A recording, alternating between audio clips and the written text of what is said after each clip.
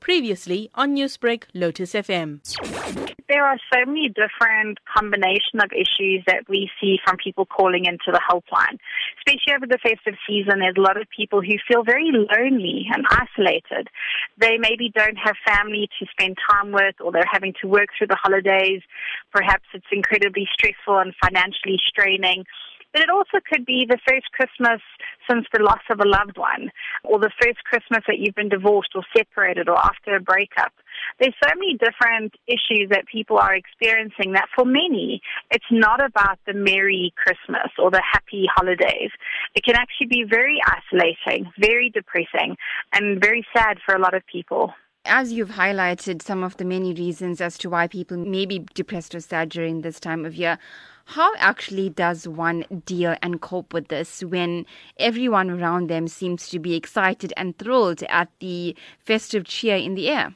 It can be really hard when everyone around you, the shops, the TV, everything is about and reminding you perhaps what you don't have or how you're not feeling or how you're not supposed to be feeling. And I think it can be very difficult. And I think also through that, people often isolate themselves even more. They withdraw. They want to be by themselves. They just want to sleep the whole time. And it can be very difficult to cope through the festive season. But it's really important that we are encouraging people that throughout this time, even if they're going through a difficult period, that they don't feel alone, that they speak to someone, whether it be over the phone or they speak to a friend or they just go out for a walk.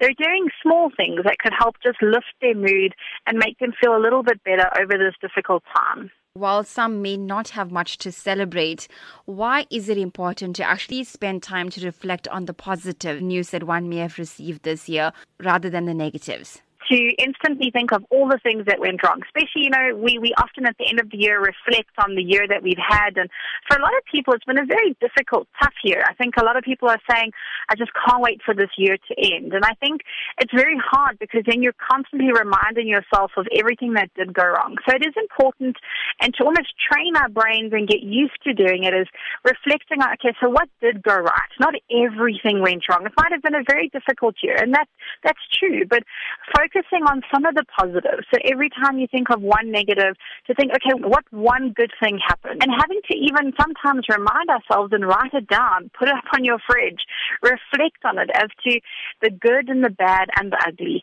It's so easy over this time to really feel negative about yourself and everything around you. But you almost have to force yourself to say, okay, what was that one good thing that happened, and really focus on it. And also, the year is not over yet. You can still do something.